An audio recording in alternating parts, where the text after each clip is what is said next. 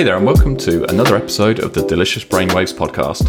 Today, I'm delighted to be joined by not one, but two of the Delicious Brains team, Ahmed Hussain and Ross Wintle. Ahmed works on WP Migrate DB Pro, and we chatted on here a few episodes back about the history of JavaScript, and Ross is a recent addition to the team, working on our many sites. Morning, chaps. How you doing today? Great, doing great. Great to be I'm here good. again. Nice. Right, so today we're going to be talking about routes into web development, specifically from an educational point of view. I think it's an interesting topic because there's different ways that people get into software development or web development. So let's dive in. First off, let's talk about our backgrounds. Ahmed, do you want to go first? What's your experience? Yeah, sure.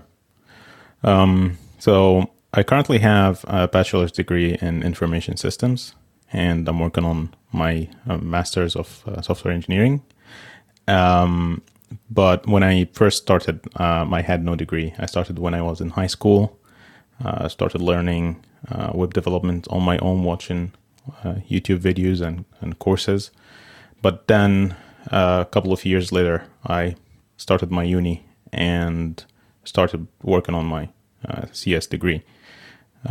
So that's basically my background. I started without a degree, but then got a degree. I'm still working on one. Nice. Ross, what about yourself? Well, I started coding from like magazines when I was about 12 on a Commodore 64, showing my age.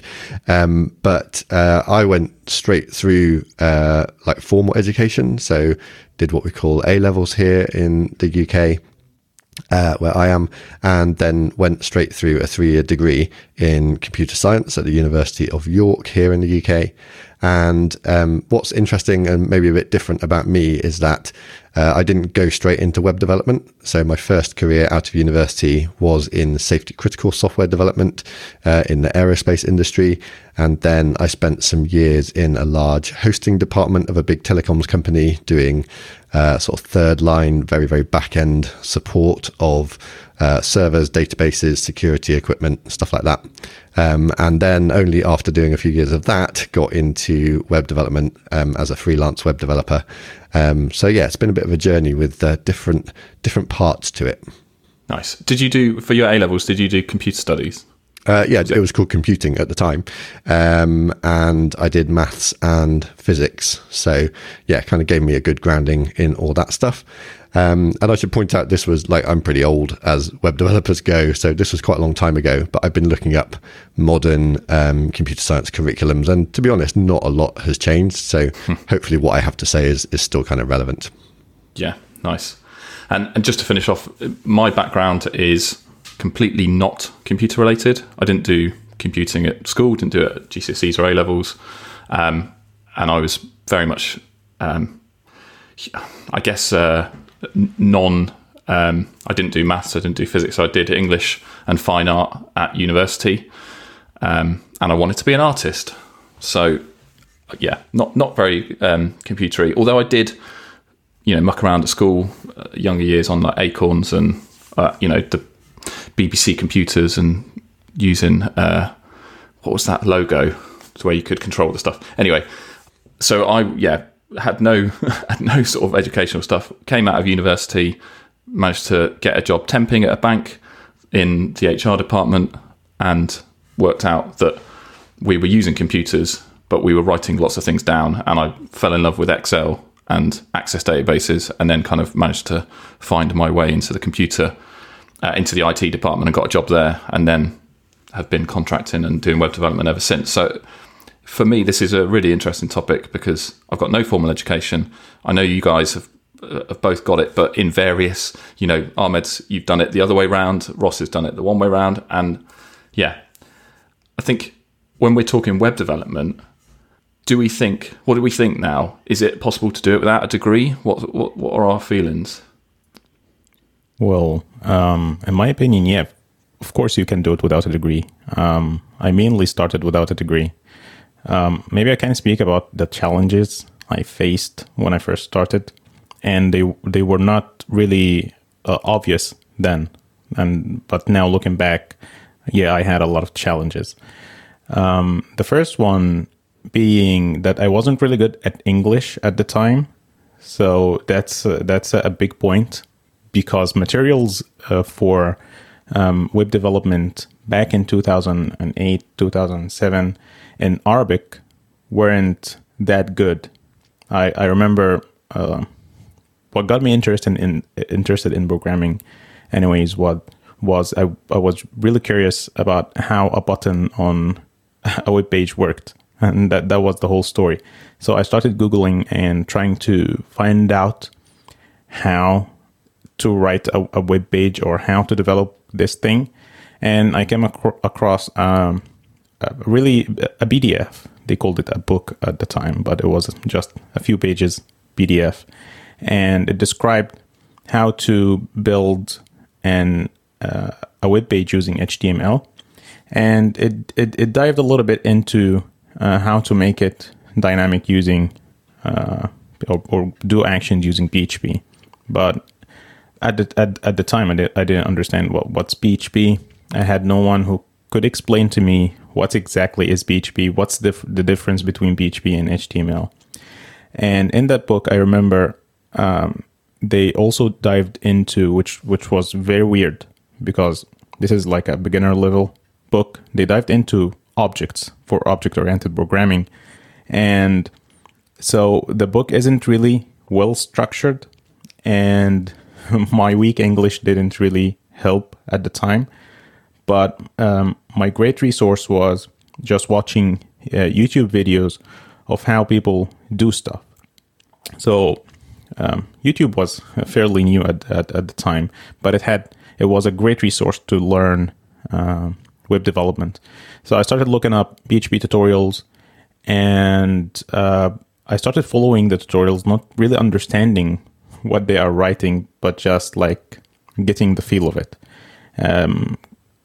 Setting up the web server locally, setting up the MySQL, didn't understand what a database is, and I even didn't understand what an MD5 hash is. And that was true for a long time. I didn't understand what a hash meant, but I knew that we had to do that to store passwords in the database, which is not really good to do it now. So these are challenges that I faced at the time that I wasn't really aware of until I truly understood all these things many years later. However, at the time, I think like web development, it wasn't really new, but it was booming at the time. Everyone was building new stuff. So it wasn't really hard to get a job, especially when I did develop my first WordPress plugin at around that time. And adding that to my resume was a great deal. Especially it had a lot of downloads at the time. So even with my weak skill set, I was able to land a job fairly easily because the market was booming and they needed developers. And yeah, I can strongly say that I wasn't really skilled at the time. I was selling myself really hard, and it worked. Good marketer. Yeah. And it worked. So at that point, you had no formal education. So you weren't even doing your degree at all. That was all self-taught stuff. And then you got your first job with web development. I got my first job when I started uni, my first ever semester. And then I kind of had no time to do proper education. So I focused a little bit on the job and not much on the education. And I really regret that now, because now, many years later, I understand how important that education was, or focusing on that education was. Especially when now I start looking for better jobs in big companies in the industry that are not hiring like web developers with weak skill set. I remember that at some point I really wanted to work for big companies like Google and Amazon and whatnot. And since that was before getting my degree, and at the moment I didn't understand what's an algorithm, what's a data structure. Although I was writing code and I had many projects working for clients, and they didn't really require much understanding of algorithms and data structures. So, but when you start looking for that kind of advanced jobs or jobs in big companies, then you start. I wish I focused a little bit on my education, although it's not entirely only like exclusive on a formal education that you understand or you learn how what are data structures and algorithm. You can get that from like an online resource. Yeah, it's really interesting because I have having been straight through a degree and not ever really having done software development without a degree. I'm not that aware of what the challenges are. I like to think that I can imagine what the challenges are, and I have some idea of how having a degree has benefited me. But I'm actually quite skeptical about degrees and formal structured education and their benefit specifically to web development.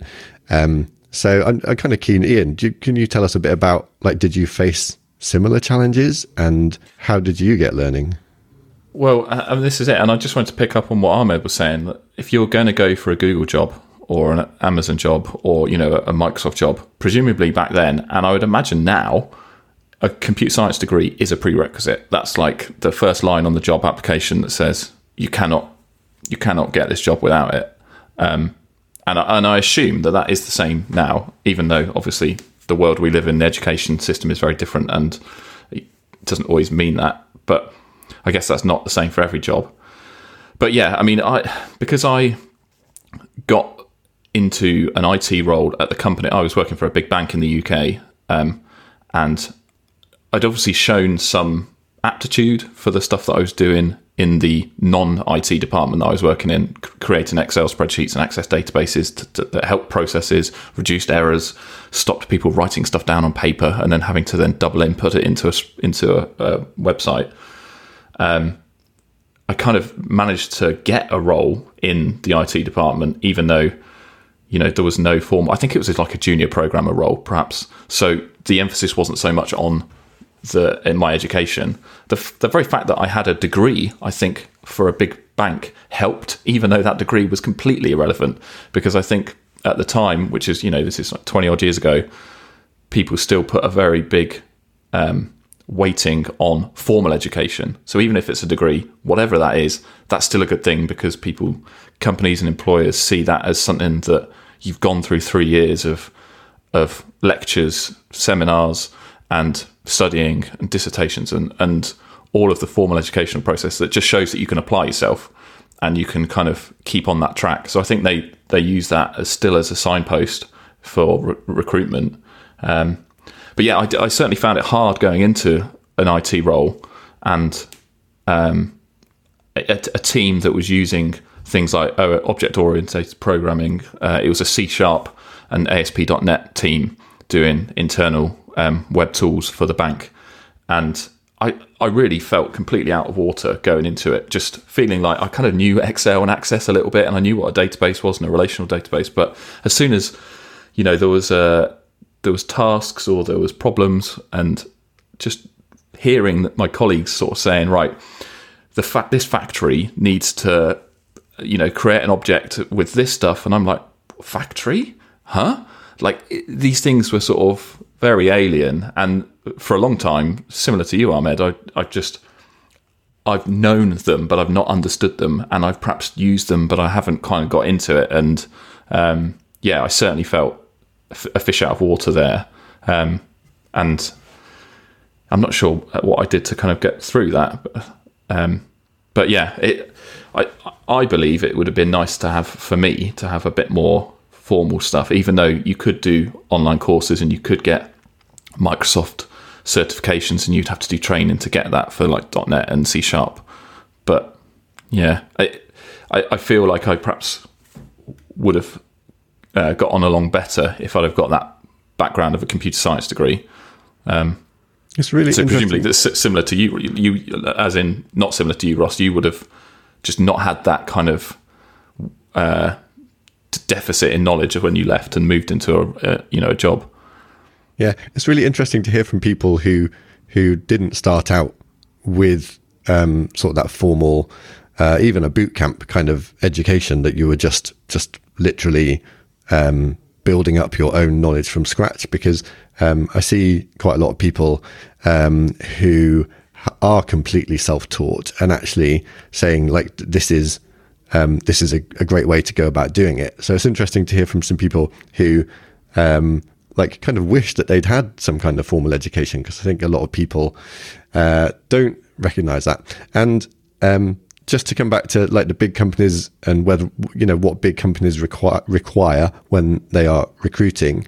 I've definitely seen stories of people going to work for big companies who've been self-taught, and I want to make clear that I'm not a gatekeeper on degree or any kind of formal or structured education. Like, you can become an incredible web developer or software developer in any sphere, being completely self-taught, and there are so many people who are way better at it than I am, despite my degree.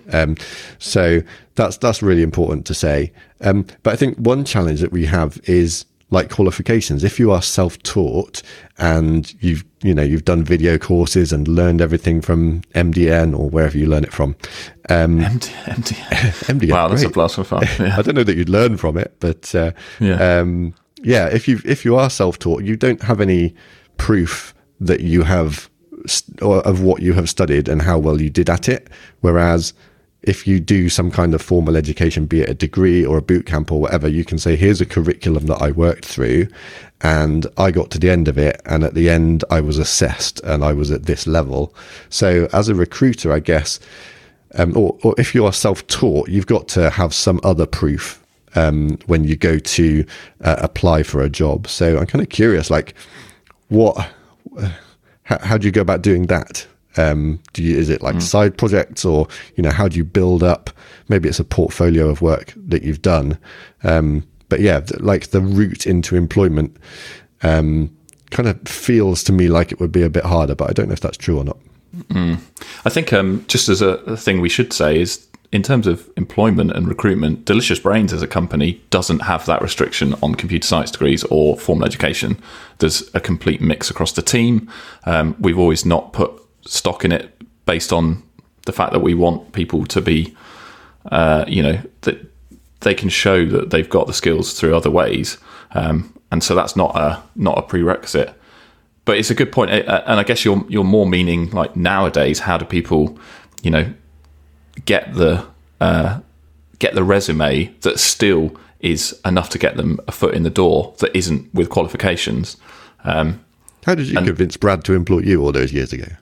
Well, this is it. And I was going to go back even further than that. So when I was working at the bank and I got into an IT role and I was floundering and still, not feeling very comfortable, but I was quite good on the database side of things, and I knew my way around SQL Server and writing SQL queries. And I think I was learning that, and that felt more natural as a skill to learn than C#, Visual Studio, working through factory patterns and object-oriented stuff. That felt really hard to me, and understanding how to create a project like that, because, those are back in the days before GitHub, where you couldn't just, get a framework and start building from scratch. You'd have to kind of write a lot of code, and I struggled with that. So, but SQL was great, and my route from that job was, as it was probably this 20 years ago with banks, there was a lot of offshoring and outsourcing,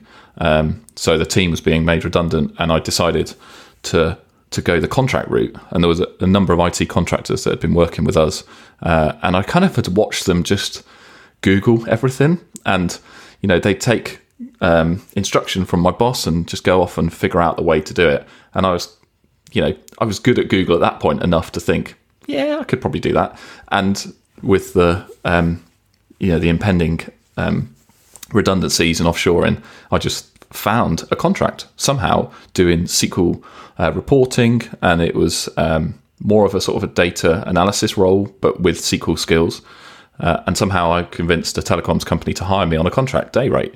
And that paid off, I think, because it wasn't necessarily, they didn't care from a contract point of view about formal education. It was more just, have you done it? Can you do it? And and then I continued contracting from there. And once you're in that cycle of contracts, then all you say is, well, look, I've just done 6 months at this telecoms company, and now, I'm applying for this contract. And it's more about the experience, which is, granted, it's chicken and egg. You've got to get in there some way. But at the point I was going from contracting in a database IT corporate world to then web development for Delicious Brains, I'd had a period of freelancing WordPress stuff. I'd found WordPress in between and realised that was the much more fun development point of view. And I think just being in the WordPress community and having WordPress experience building plugins meant that it was not harder to get hired by Delicious Brains rather than, if I suddenly wanted to go to Google. Actually, talking of Delicious Brains, Ross, I wanted to ask you a question related to SpinUp WP. And for anyone who doesn't know, SpinUp WP, it's a Delicious Brains product. It's an app that lets you easily, and I'm talking a couple of clicks here, create servers and WordPress sites on hosting, like VPS hosting like DigitalOcean. So you can get secure and fast WordPress sites, basically a fraction of the cost of managed WordPress hosting. So, Ross, as a recent addition to the team, and I think you've just recently started using SpinUp WP, how are you finding it? Yeah, so knowing that I was going to be starting work here, I was winding down my freelance work, and part of that involved moving a bunch of hosted clients onto their own accounts, so I wasn't responsible for that anymore, but I needed somewhere to put all of my personal sites and projects, of which there are currently many, and I've got some reseller cPanel hosting that I'm currently using for that, and that was... there's been some changes in Gutenberg with the addition of Gutenberg to WordPress, where it's putting a lot of small API requests out as you do editing. And that cPanel hosting was just creaking a bit under the load that Gutenberg was putting on it. Right. And I'd been meaning to check out SpinUp WP for a while because it's recommended all over the place in my network. So I span up SpinUp WP trial and I created a small cheap VPS server. And started, moving hosting is a big deal for me. So I started by moving a small low traffic site over to it. And it was so good. I basically, within about an hour, had pretty much committed to moving all my personal projects over to it. And that's what I'm in the process of doing now. Nice. It's, if you want to talk about features, it's an ideal mix really of owning your own server, but without needing to do much management of it. As you sort of step through the processes in SpinUp WP, there are really good guides to setting everything up. And once you are set up, you get a fast site. You can deploy your site from Git. It will install and configure. That. No, it's really cool. We do that internally here at Delicious Brains. It's so good. Makes deploying really good. It will install and configure WordPress for you. You can choose PHP versions. It's got SSH access and WP CLI pre-installed. It's got page caching and Redis and security at server level and Let's Encrypt SSL certificates. And when I approach a hosting services, I've got a bunch of tick boxes to check. And it checks all of them. And there are little surprises that are really nice. Like it emails you when it's done a security update for you and you need to reboot the server. And other services like this don't do that. Plus, finally, it's worked out way cheaper than the shared hosting I was using before as well, and I can scale it up as and when I've got new projects that I want to put on it. Yeah, that's a good point, actually. I always think it's cheaper than thinking like managed hosting, which is quite expensive. Obviously, you get some other stuff with that, but it is probably cheap or cheaper than shared hosting, but it's infinitely better infrastructure and it's more secure and quicker and faster and more performant. Yeah, absolutely. And I'd be recommending it to people to use regardless of whether or not I was working here now. So even if I wasn't a Delicious Brains employee on this podcast, I'd be writing a Twitter thread telling people to go and give it a try anyway. Yeah, that's the same as me. Every time I talk about hosting, I just remember that before we started building it and I was using it internally, I just wanted it as a user. I just didn't, we were building it as an app, fine, but I just wanted to use it because it's just, it's amazing. I love it too. Yep.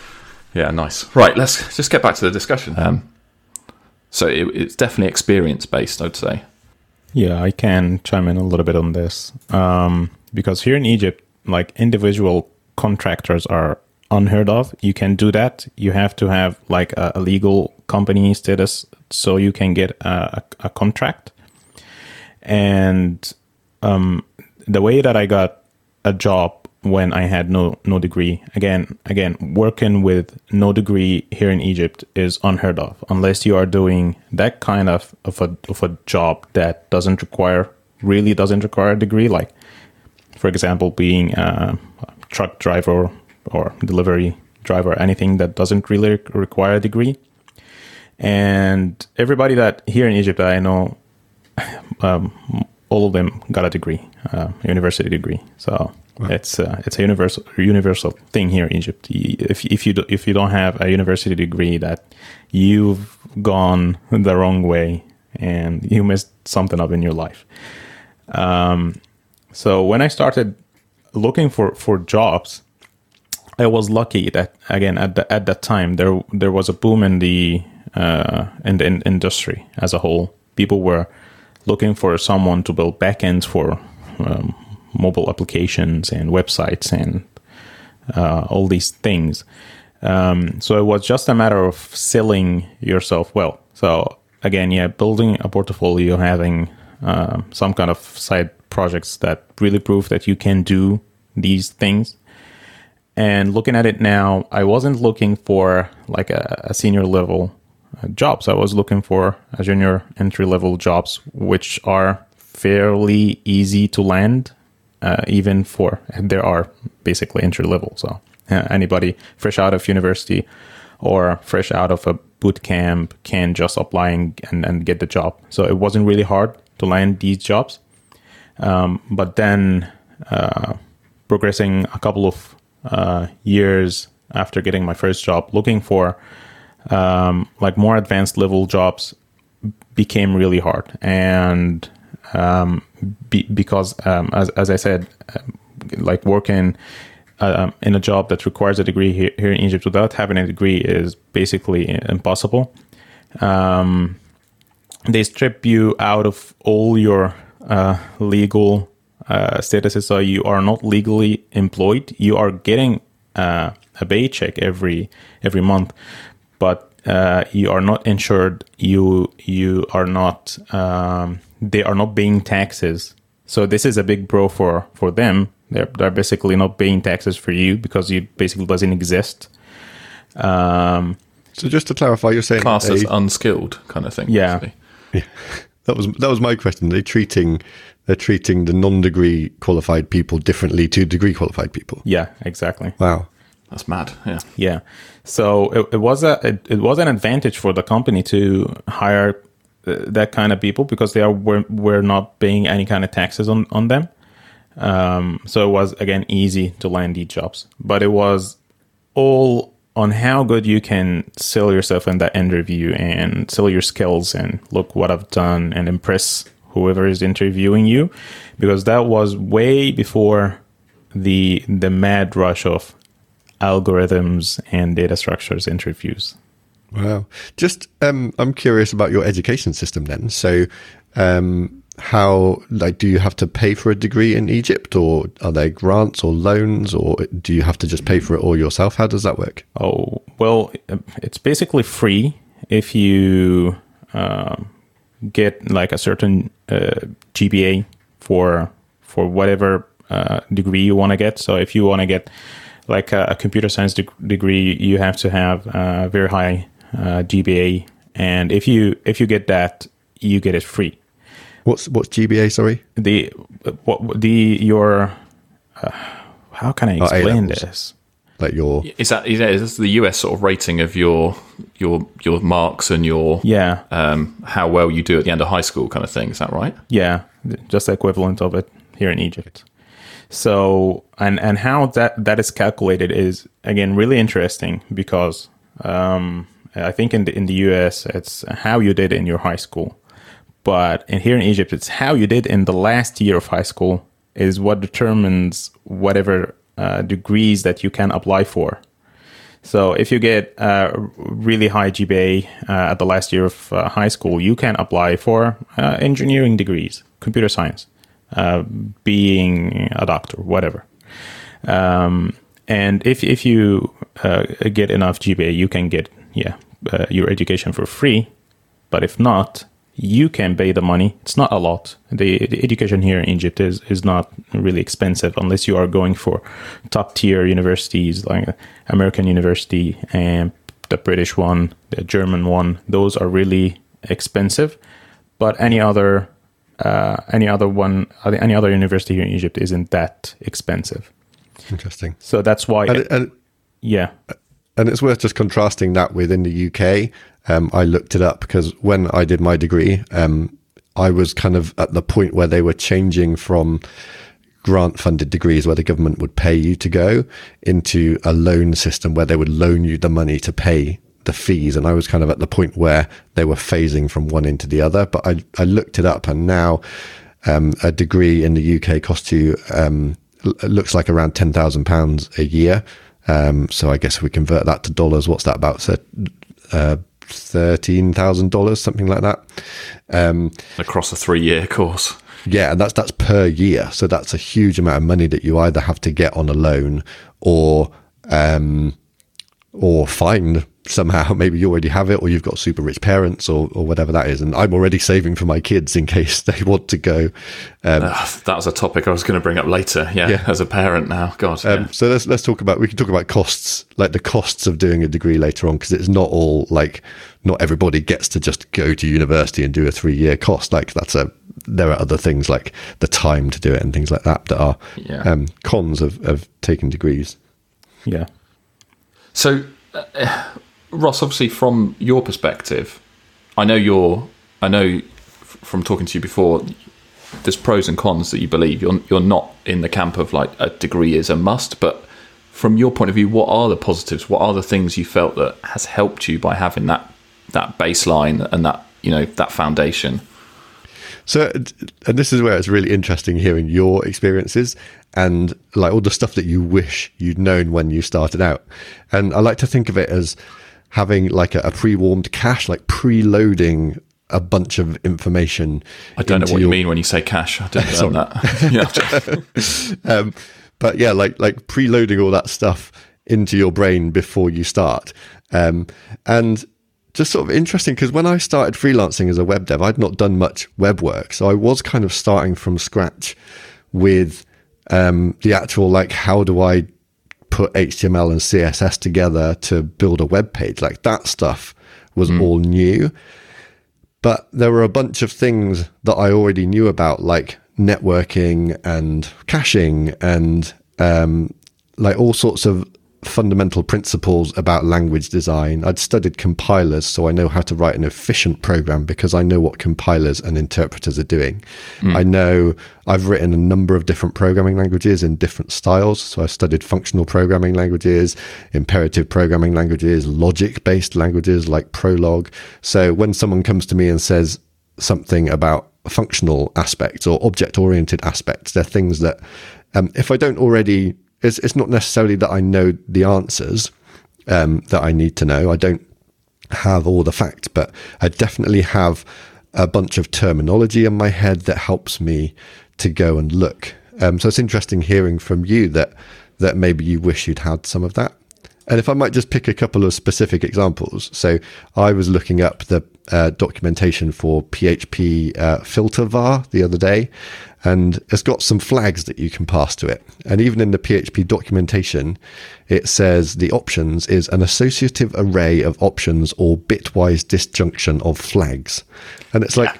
That's when I get lost in the docs. Like, what's a bitwise disjunction of flags? Or in the JavaScript, documentation, if you're looking up something as simple as the plus operator, like what does writing a plus do if you're adding two things together, it says arithmetic operators take numerical values, either literals or variables, as their operands and return a single numerical value.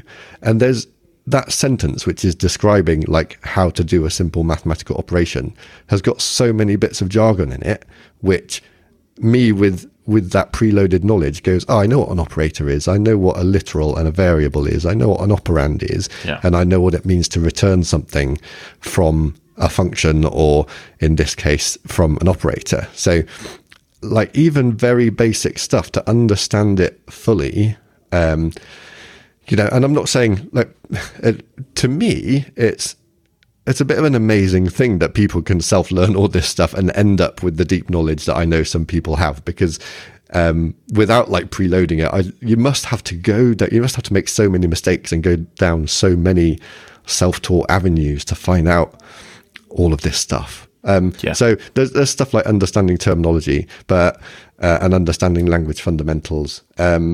But there's also stuff like understanding networking. So when we start talking about protocols down at HTTP level or lower, we've got all of that kind of stuff. Things like, I had a conversation with someone the other day about, is it useful to understand how binary works? And initially you might think no, but then I had a list of things that we deal with as web developers which are binary, like CSS, hex and RGB codes, and URL encoded characters, and base 64 encoded strings, and HTML entity codes. And there's all this stuff which, when you think about it, like maybe you don't quite know how that works, but with the knowledge of the fundamentals, like even if you don't know the answer, you can at least probably go and ask the question. Yeah, it's interesting what you were saying about the arithmetic kind of sentences and all of the parts of that, because you, as you said, you did computing at A level, but you also did maths, and it's almost having that educational background that is in that area. Because it's not just computing; it's having maths is a good aspect as well. You know, as a side thing. Whereas, yeah, I've come from a place where, you know, I didn't like maths at school. I didn't like physics. I didn't like all of that stuff. So I was doing English, history, art. That was my A levels, and so I struggle with mathematical stuff within computing, because I just don't have that baseline apart from, you know, a GCSE like 14, 15 kind of, or, you know, however 15, 16. So the education that you've got is wider than just a degree, if you know what I mean. It's just in that area. And I think in the context of web development, you don't do. Someone will probably say, oh, yes, we do. But in a lot of web development, you don't do an awful lot of complicated maths. You might be calculating like relative stuff according to different unit values and percentages and things like that. And I was going to say, I think that's where we've perhaps not made the differentiation in this conversation around software development, web development, and front end and back end, because you could be a front end web developer and you can get away without knowing those kind of things. But if you start doing back end web development and you're, you know, writing PHP that does, you know, lots of stuff, for want of a better technical term, then you probably do need to start finding out these things. And as you say, if you have it as a pre-warmed cache, then you are going to be finding it easier rather than having to go down those self-learning rabbit holes, like one after the other. What's this? Oh, that is explained by this, but what is this? And then carrying on. And so databases are quite interesting, because another thing I studied at degree level was database design and database normalization.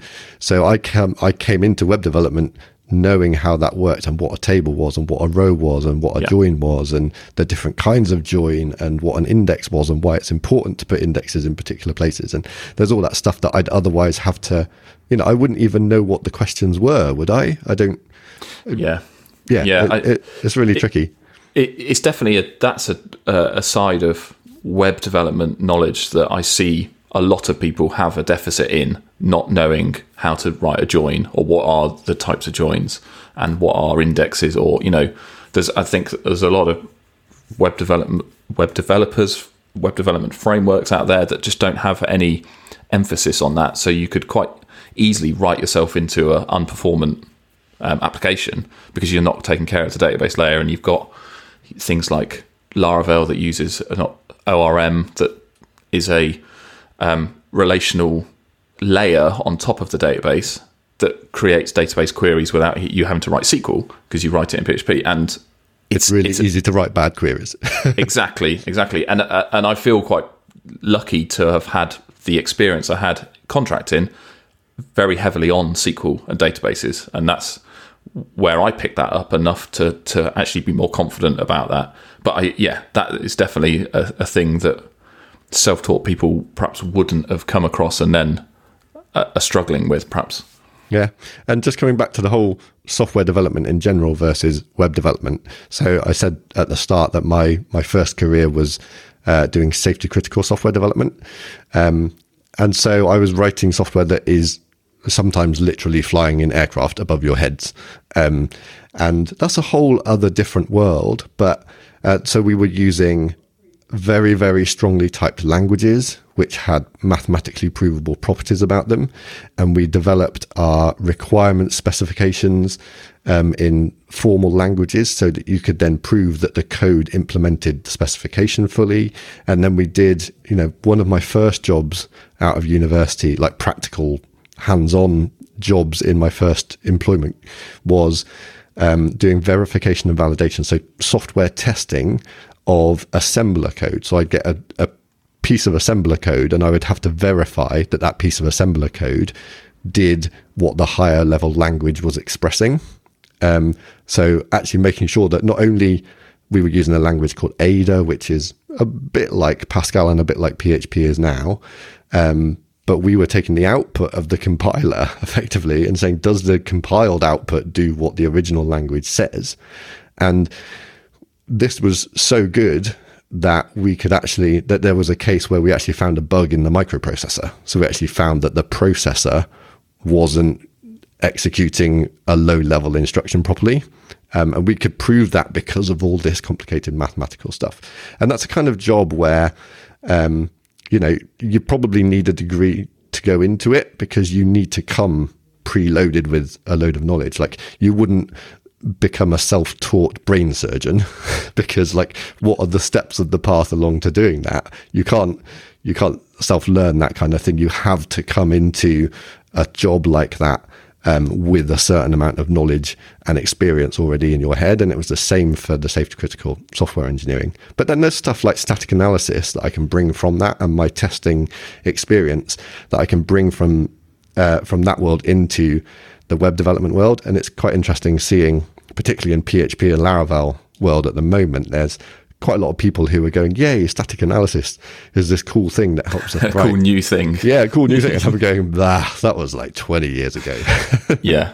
It's interesting to see how there's different levels of maturity in development areas and languages and frameworks, and seeing all these things sort of trickle slowly through.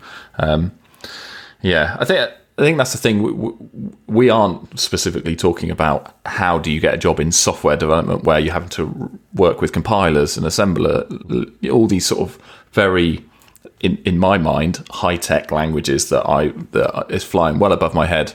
We're not talking about that. We really are talking about, I guess, web development, WordPress development, PHP development. And I think you're right. It's if you want to go down that other route, then you probably are going to need the education and the formal kind of knowledge transfer that comes from that kind of a degree. But I think definitely what we've seen is you've got web development where you can be self-taught and you can transfer knowledge from degrees. Ahmed, the thing that's interesting for you is that you're now having that educational layer on top. Yeah. And I was going to ask you, how do you find that with your experience and your skills? Do you feel that you're leveling yourself up? Do you actually feel that is helpful now? Yeah, where the degree becomes really critical.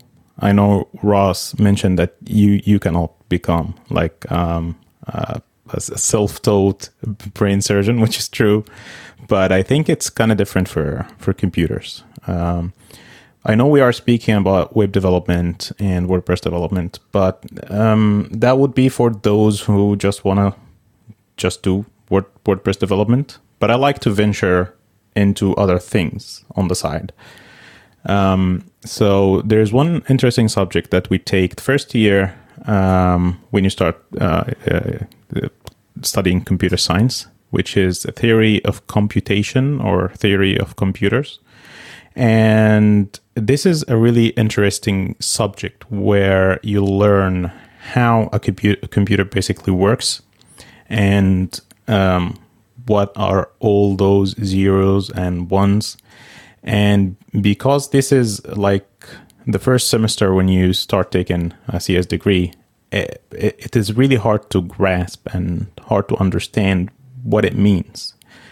But many years later, after I got my degree, and I started venturing into building a computer on a breadboard. So all the low-level components and wiring them all together. And I started really appreciating, like, understanding what a register means, what binary means, memory and paging in memory, and what does that mean? Because all these concepts became at that point really interesting and really valuable to have in your cache. So, and then after that, I started venturing into OS development. And this is really, OS development is extremely interesting because you are basically building the APIs that you are giving to developers so they can build applications that work on your operating system. And going into that, it's really hard to understand if you don't have like the foundation. It's really hard to understand what does it mean that the computer is right now executing an instruction, and it knows it's going to move to that next instruction, and where is that laid out in memory, and what does it mean that's going to increment the address. All these concepts become like really valuable at that moment. And if you know these things, and you are enthusiastic about software engineering or computer science, you will really appreciate them. And you can, now at the moment, there are resources that you can learn all these things without going through a degree. There are amazing videos on YouTube and amazing resources. All of them are free. And you can understand how a computer works, how to build a computer.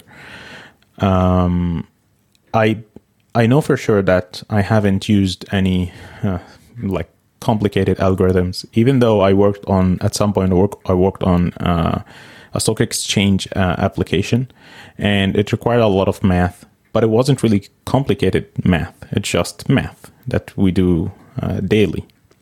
So far, I haven't really used any like computer sciencey thing in my day-to-day job.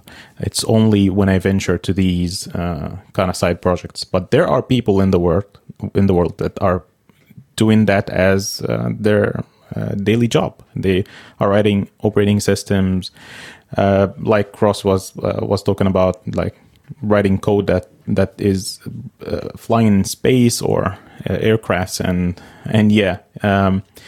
you can do that without having a computer science degree.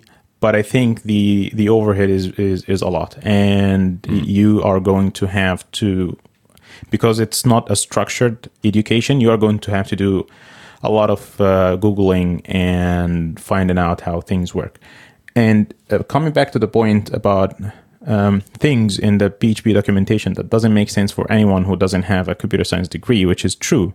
But I think that's why Stack Overflow is really popular, because people who don't understand the documentation start Googling and finding the top-rated Stack Overflow comment that explains everything and how it works, and they just copy the code, paste it in their project, and everyone is happy.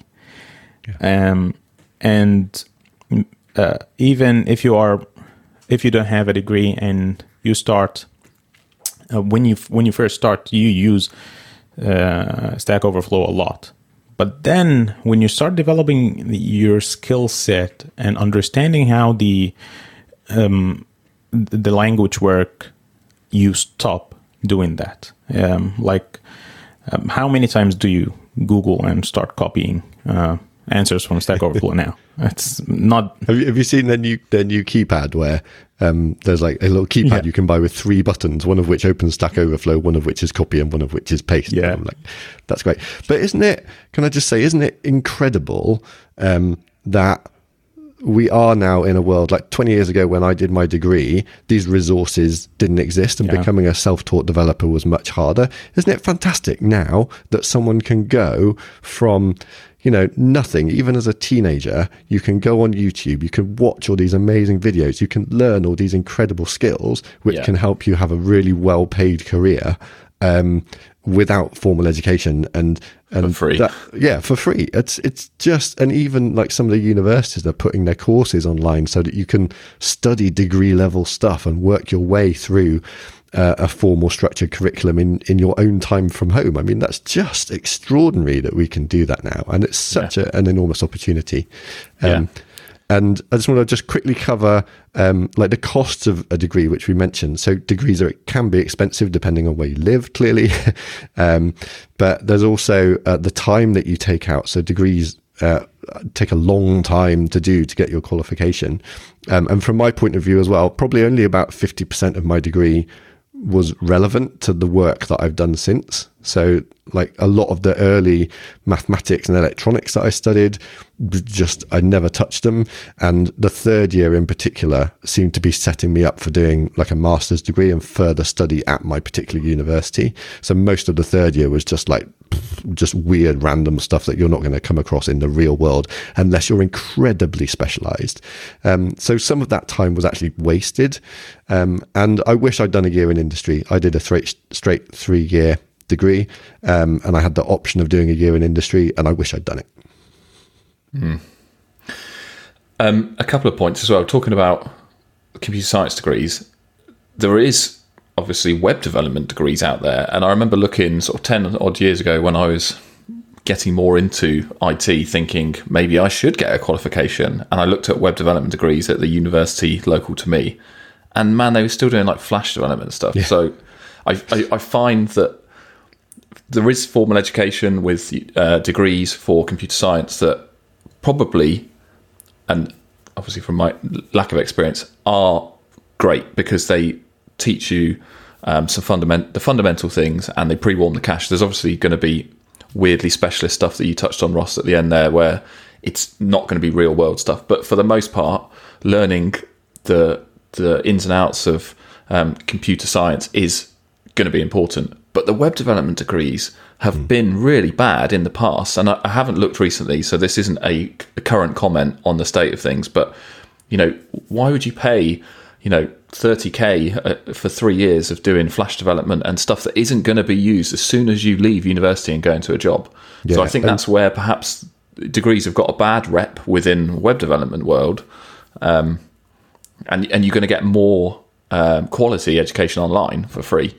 Yeah, it's interesting. I went back to my old university, the University of York, and looked up their curriculum. And because it focuses so much on fundamentals of how computers work and how to, the principles of computer languages, very little of the curriculum seems to have changed. Whereas, if you go and do a degree to try and learn specific web development technologies and languages and things, I think that's probably not a great idea, because from what I understand, universities can be quite slow moving in what they teach and how they develop their curriculums. So if you want web development, if you want a structured course that's specifically for web development, probably these boot camps are better. But there's pros and cons to them as well. That's another show. Yeah, definitely. Just also going back to Ahmed, your point about Stack Overflow, and perhaps the less you use it, the more you go on.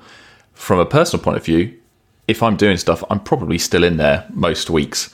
And I wonder if that is a reflection of my lack of formal education, that I'm still having to learn on the job, sort of week in, week out, probably day in, day out, and I'm still having to catch up with concepts and understanding things. So yeah, that's just something to say. Interesting. I'd love to compare our search histories at some point and see how different they are, and whether, because I'm probably looking for specifics, like, oh, I know I want to do this thing and I sort of vaguely know how to do it, but has someone already done it in this language or something like that? Whereas maybe your searches are, why isn't this thing working? Whereas actually I'm probably already like a step ahead of that. Yeah. I mean, I've definitely always been Googling with a, how to do this rather than why is it not, and trying to fit things together. But yeah, our search histories are probably vastly different. Well, we're getting on in time, and I just wanted to. I feel like we've covered a lot, and correct me if we've not missed some things that you wanted to cover or missed some stuff. But I wanted to just go back to the idea of degrees, and wrapped up with the idea of the cost. And what we've talked about effectively is, there is no one route here that we're advocating. We're a mixture of routes in the three of us, and we see the benefits of what we've done, but we see the benefits of what we haven't done. And I think, as we said, today's world of vast online resources means that self-taught is definitely a viable opportunity. But the question I want to pose to both of you, and I'm going to answer myself, as I know we're all fathers and we've got kids, and as you said, Ross, you're saving for university costs, because in the UK it's pretty big. It's probably bigger than it ever has been. Is that a route that you see for your children? Is it a route you want them to go? Or do you also see that, does the time, the cost outweigh, or the fact that you could actually get straight into a job, or you could be learning on the job, or you could be self-learning and then earning money, rather than for the first sort of 10 years of your working life having this big debt around your neck? And I guess, Ahmed, it is going to be slightly different from an Egypt perspective. But yeah, Ross, maybe start with you. Is that something you're hoping for the You're asking me to look 10 years into the future and say something about a world that could be so vastly different to how it is now. I want my kids to have choice, and I'm saving so that if that's something that they want to go and do, then we will have the resources, hopefully, to enable them to do that. But equally, having worked freelance, I want my kids to understand a bit about entrepreneurialism and, how money works. And, my kids are, what are they, nearly 5 and nearly 10. And, they've hardly seen money passing between people, especially during this pandemic that we've experienced. So, like getting them to understand the value of stuff, and how, maybe I'm getting a bit philosophical, but like how in this world that we live, a company takes some raw materials and does something with it in order to produce something that has more value, and that's how value works in the world. And then let them have that choice, really. If they turn out to be academically gifted in some kind of way, then university is clearly a route that they might want to go down, and it's a great life experience as well. I certainly knew people who weren't at university to study, and back in the day when government gave you grants to do that felt very wasteful.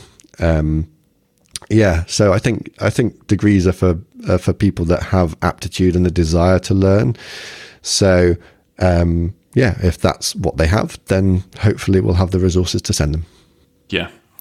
I think, just before I go to you, Ahmed, I think my question is probably me projecting my unsureness around degrees, and probably because even though I went through a degree system where I paid for the degree, I didn't necessarily do the degree to learn. I did the degree because that was the done thing. You left A levels, you went to university.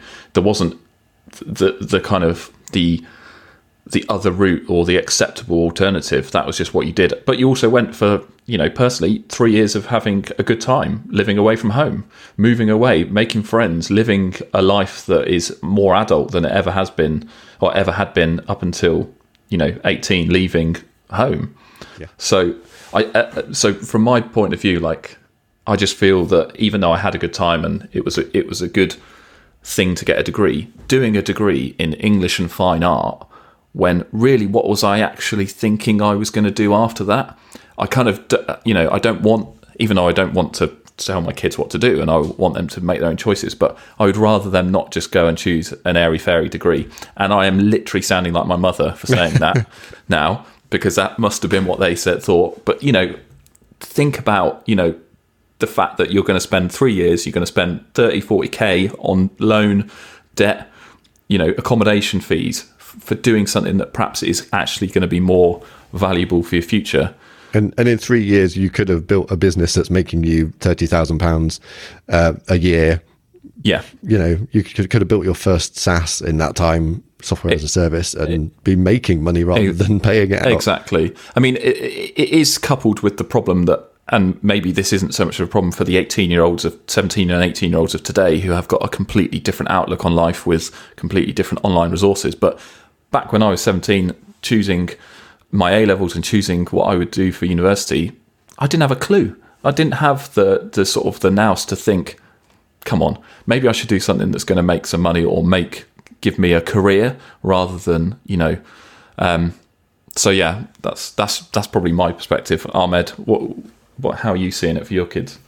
Well, I don't know how your kids are, but with the current state of the world, my son is really aware of the craze of content creation, streamers, YouTubers, and all the crazy things. For the listener, Iain and I are nodding along. Yes, and I'm also sighing because that's what people aspire to be right now, right? Yeah. As teenagers and younger kids. So my son really wants to stream Fortnite, for example, and he wants to do it with me. So at some point, if he does that and he starts making money, start making a living out of this, and this becomes the new world that we live in, I think, all right, go be whatever you want. And it also depends on what kind of degree or what kind of job they want to have. So if you want to be a doctor or want to be an engineer, you have to have a degree just to get a job. So it's not a question of whether you're going to get it or not. Those are the gatekept industries, basically. Yeah. So cost-wise, the culture is extremely different between us. So kids, we pay for their education. They live with us until they get married. So it's a completely different culture. So speaking of the cost of this, it's I don't think it's going to be the problem. The problem is going to be how the world will be at that point when they go to university. So I think we'll have to wait and see. Are there degrees in content creation and YouTubing yet? Yep. Yeah. I mean, it's a good point. And Ross, you said it as well. You can't look 10 years in the future and think what it's going to be like, because it's going to be very, very different. But yeah, anyway, I think I've really enjoyed the chat, and it's nice to talk to you both. I wonder if, just to wrap up, if you've got any final thoughts, anything that we want to impart or not. I just want to really give my respect to people who are self-taught, because in some ways I got a free degree out of my government, and it warmed my cash with all this amazing stuff. And to see people who are better engineers than I am, and for me to contemplate how they got to that place by themselves, I mean, that's quite an extraordinary feat. So I just want to say, if you're self-taught, you have a lot of respect from me. And yeah, I want to give a message to those who decided to get a degree in computer science, and once they started, then they discovered that it's not all about writing code. And I would send this message to myself in the past, who was really full of himself, thinking he got it all, know it all, and making fun of the process, of the curriculum, the professors, that they are super old and they don't know what the world is about now.